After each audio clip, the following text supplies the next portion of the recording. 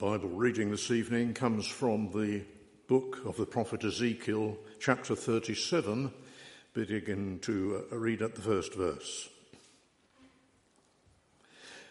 The hand of the Lord was upon me, and he brought me out by the Spirit of the Lord, and set me in the middle of a valley.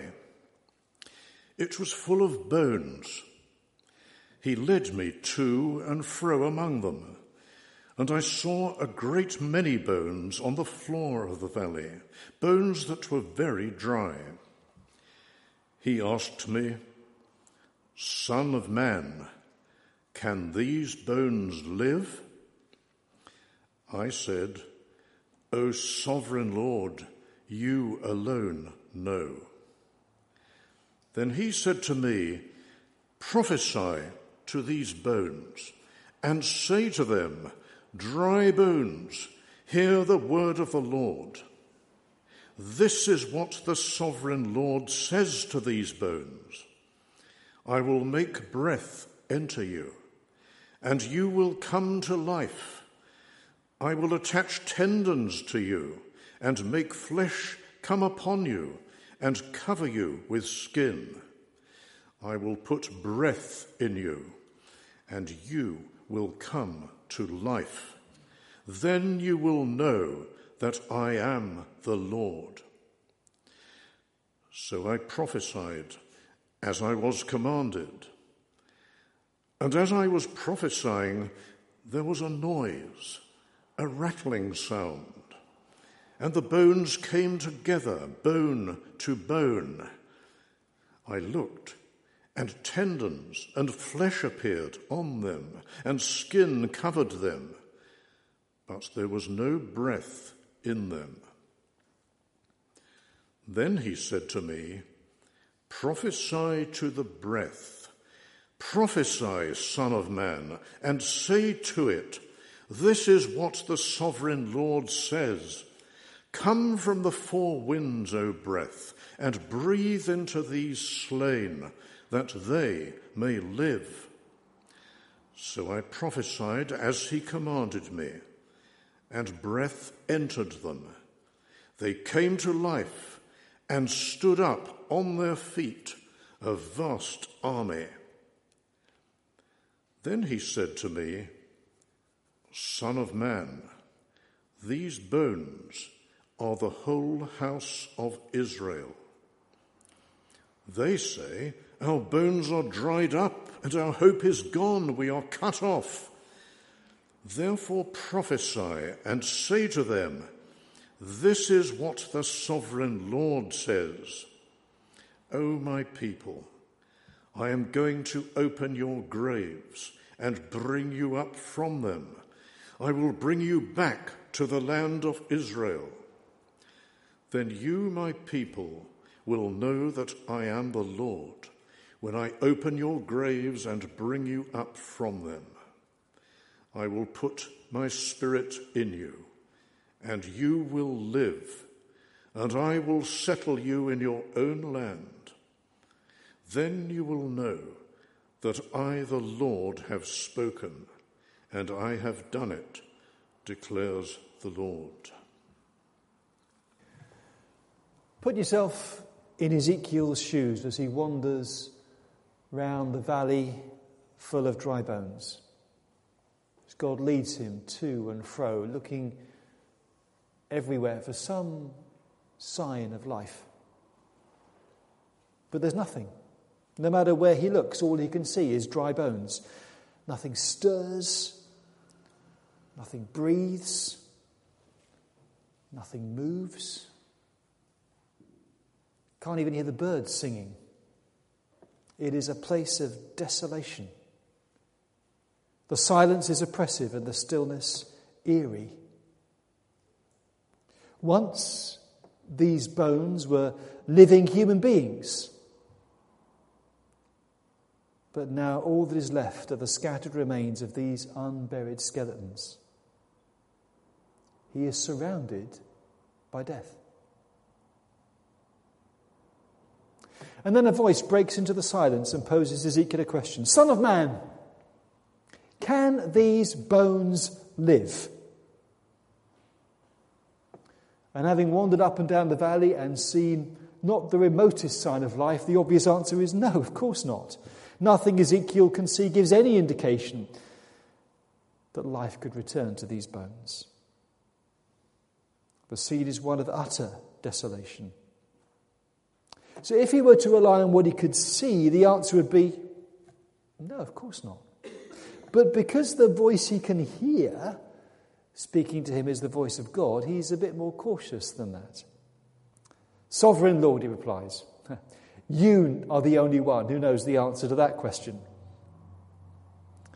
Ezekiel has enough faith and understanding to recognize that there is more to reality than what he can see with his own eyes. And the voice speaks to him again, telling him to prophesy to the bones. He is to tell these lifeless bones that they have to listen to the word of the Lord, because the word of the Lord will bring them life. And the Lord promises that he will make breath enter them, and he will raise them back to life again, reconnecting them with tendons, recovering them with flesh and skin, letting them know that he is the Lord. I don't know whether he felt a bit of a wally doing it, but Ezekiel did as he was told, and he began to speak to the bones. And the first thing that happens is that he hears a noise. There's a rustling, a rattling sound going on somewhere around him as bones begin to stir. And he hears it before he sees it. But then as he looks, he can see bodies beginning to take shape. These are no longer scattered bones. They are reassembling themselves. Flesh and skin is appearing on them. And what he sees now is no longer a valley full of dismembered skeletons, but what he sees is a valley full of bodies, but they're all dead. They remain completely lifeless. And the disturbance caused by the sound caused Ezekiel to pause as he was prophesying. He didn't quite get to the end. So God says, well, carry on. Keep on prophesying what I told you to say. Prophesy to the breath. Command the breath of God to come from the four winds of heaven and enter these dead bodies that they may live. Ezekiel had been told to do that in the first place, of course, but maybe he was so surprised by what was happening around him that he stopped. He was interrupted by the noise of the bones reassembling him. Maybe he stopped only having said that God would make tendons and flesh and skin come upon the bones. The Lord has to prompt him to continue by prophesying that the breath of God would enter these dead bodies and bring them to life. And again, as Ezekiel responds to what he's heard, unseen, the breath of God comes from the four winds of heaven and enters these dead bodies. Again, he probably can't quite see where it all begins or how it all happens, but by the time he's finished, the valley is full of living men standing on their feet. And what was once just a massive pile of bones scattered everywhere is now a vast army. God has done the impossible and brought dead, dry bones back to life again. And Ezekiel had been absolutely right to be cautious when the Lord first asked him, Son of man, can these bones live? This is perhaps the earliest and clearest picture we have of resurrection in the Old Testament. It's a vivid representation of God bringing dead people back to life. Actually, we can't be sure whether at this stage in Israelite history people even believed in the resurrection of the dead. It was a kind of dimension to their faith that evolved over a period of time. This time, if they thought of any kind of post-mortem existence where people had died, it was most likely some kind of disembodied shadow, not really living at all. It was a prospect from which they tended to recoil. If you lived on at all, you lived on through your children. That's what they thought. So this vision of dry bones reassembling themselves, being connected with sinews and tendons, covered with flesh and skin and animated by the breath of God, this was breaking new ground. This was a whole new idea. Actually, some of us It's a bit like watching that scene from the film The Time Machine, H.G. Wells' Time Machine. You see the kind of bodies coming back again and reassembling themselves. It's a bit gruesome. We may not prefer to imagine it in too much detail. But while Ezekiel gives us a vivid picture of resurrection, the dead coming to life, actually he's not talking about resurrection at all in the sense of dead people coming to life again. He envisages God doing the impossible and bringing the dead back to life, but in its application, the imagery refers to God rescuing his people from the depths of despair into which they had fallen. Ezekiel isn't saying, hey everybody, there is life after death after all. He's saying, imagine the impossible. God bringing dry bones back to life again. That is a picture of God rescuing his people from the depths of despair, doing what seemed to be utterly impossible to them. They felt they'd gone beyond the point of no return. They felt that there was nothing left to live for. They'd given up all hope. On the inside, they were dead already. And they were saying, our bones have dried up. Our hope is gone. We're cut off. In their minds, they were completely and utterly defeated. It's interesting the order in which they express their despair. Our bones have dried up. Our hope is gone. We're cut off. Imagine this is more real than it was. Imagine the army of men in the valley who had been there before they were killed and the flesh rotted away and the bones were left. Imagine the army of men in the valley when they realized that their defeat and death were inevitable. They would have said those words in reverse order. We are cut off. Our hope is gone. Our bones are dried up. For them, the idea that they were cut off, that there was no escape, there was no hope of survival, the only fate awaiting them was death, that is the order in which they would have said those things. But the despair of the people of Israel reversed the order. Meant the place of defeat and death was in their minds. They didn't lose hope and face death because they were cut off. In their hearts they were dead already. There was no hope. They had a completely defeatist outlook. Like Ezekiel surveying the valley of dry bones, they saw no sign of life, nothing to hope for. In their hearts they were saying, our bones have dried up. There is no life. Our hope is gone. There's nothing worth carrying on for.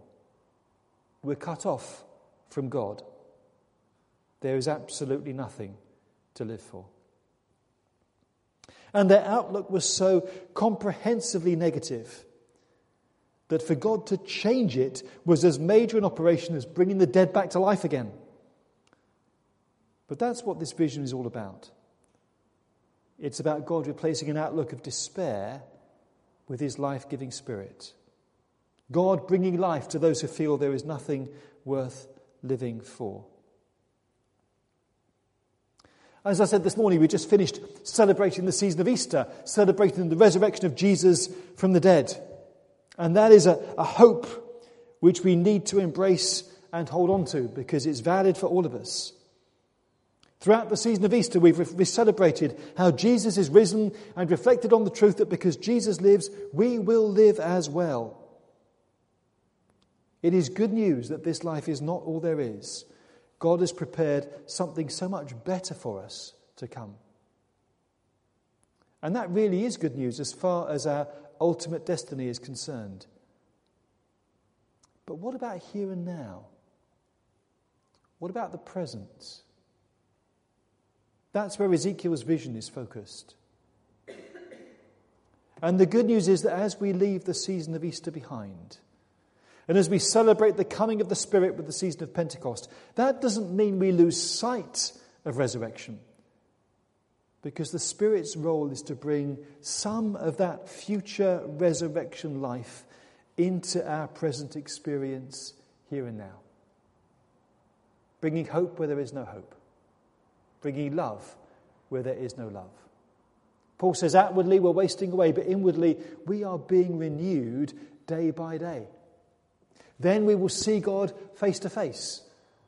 The Spirit enables us to catch glimpses of God here and now. Then we will be perfect. The Spirit changes us morally and enables us to live a new life here and now. Then we will be glorious. Even now we're being changed from one degree of glory to another.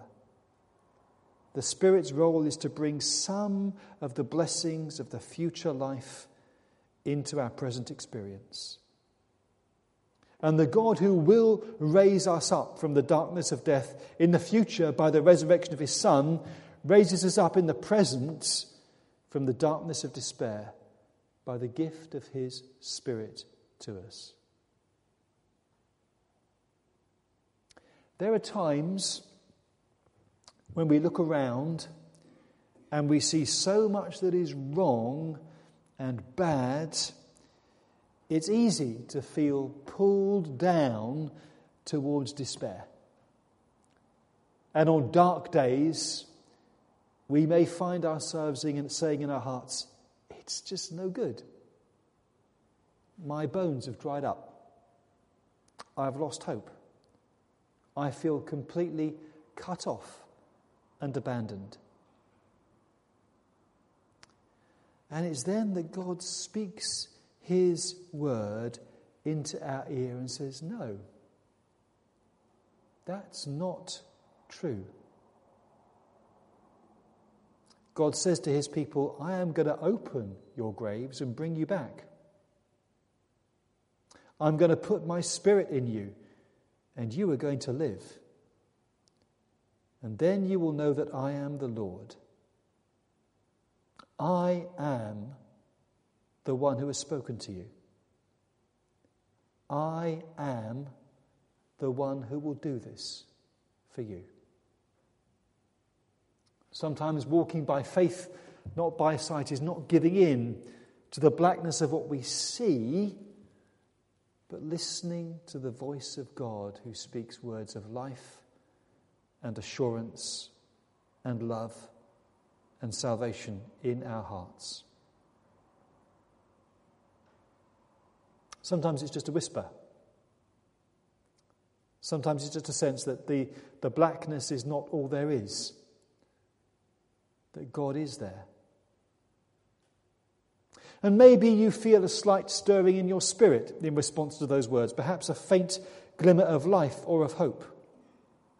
You may not be sure even, but then Ezekiel, standing in that valley, wasn't too sure when he first heard a sound of rustling somewhere as he began to speak God's word of truth to the dry bones, that what was that he heard? What was going on? But as he carried on, the noise grew louder and it was unmistakable. Lifeless bones were being reassembled into bodies. And it took time. There was time for him to pause, to wait, and still find himself in a valley of death, surrounded not by skeletons anymore, but by a mass of dead bodies. It was only as he continued to prophesy that the Spirit entered these bodies and brought them life. The process of reanimation took time. And Ezekiel had to keep on speaking out the words that God had given him before the dry bones had been transformed into a living army filled with the Spirit of the living God, before defeat had been transformed into the potential for victory. And there are times where we just need to go over what God has said, to repeat the words in our minds, to hold on to them, to rehearse them, to keep going over them until such time as we begin to see them coming true again for us. When you can't see any good, keep listening for the word of God. Perhaps your outlook has been bleak over the past how long has it been? Weeks, months, years, even longer. Nothing but dry bones anywhere you look. But there's been a question in your mind. Is this it? Or could God say or do something?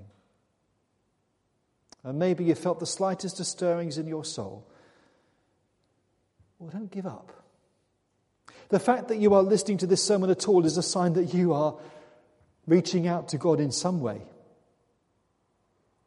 Continue to listen for his life-giving word as he speaks truth, love, salvation, hope into your situation. Because no matter how bad it is, God hasn't finished with you yet. There is still stuff he wants to do with you and for you and within you. Maybe you just feel too tired and worn out to do anything, too old or exhausted or drained or depressed or ill. But the God who is speaking is the God who turns a valley of dry bones into a mighty army. Who knows what he could yet do in your situation? The Spirit is God's antidote to the D words: dismayed, demoralized, discouraged, disappointed, demotivated, deflated, defeated. But the Lord sends his Spirit down from heaven to enter these slain, that they may live. So don't keep on looking around you at all those dry bones. Look up and listen and pray. Lord, send me your life-giving Spirit. Lift me up from the grave and bring me back to you. I want to know that you are the God of life. You are the God of my life, for whatever the future may hold, and for eternity. Amen. Let's pray.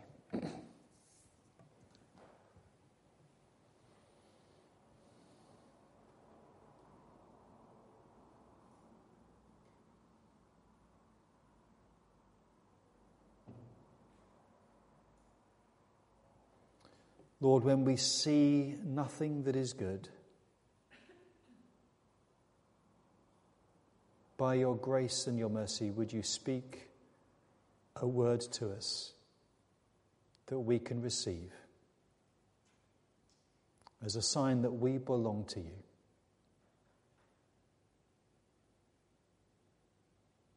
That you will not abandon us. That life is worth living.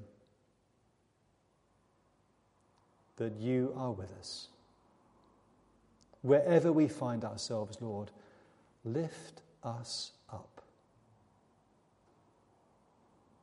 And enable us to be people who walk by faith in you and in your word, not by sight. To find strength and hope and peace and life that are not our own, but come from you, the living God, to whom we belong. Release your Spirit into our lives, we pray. For we ask it in the name of your Son, Jesus, who loves us and gave himself for us. Amen.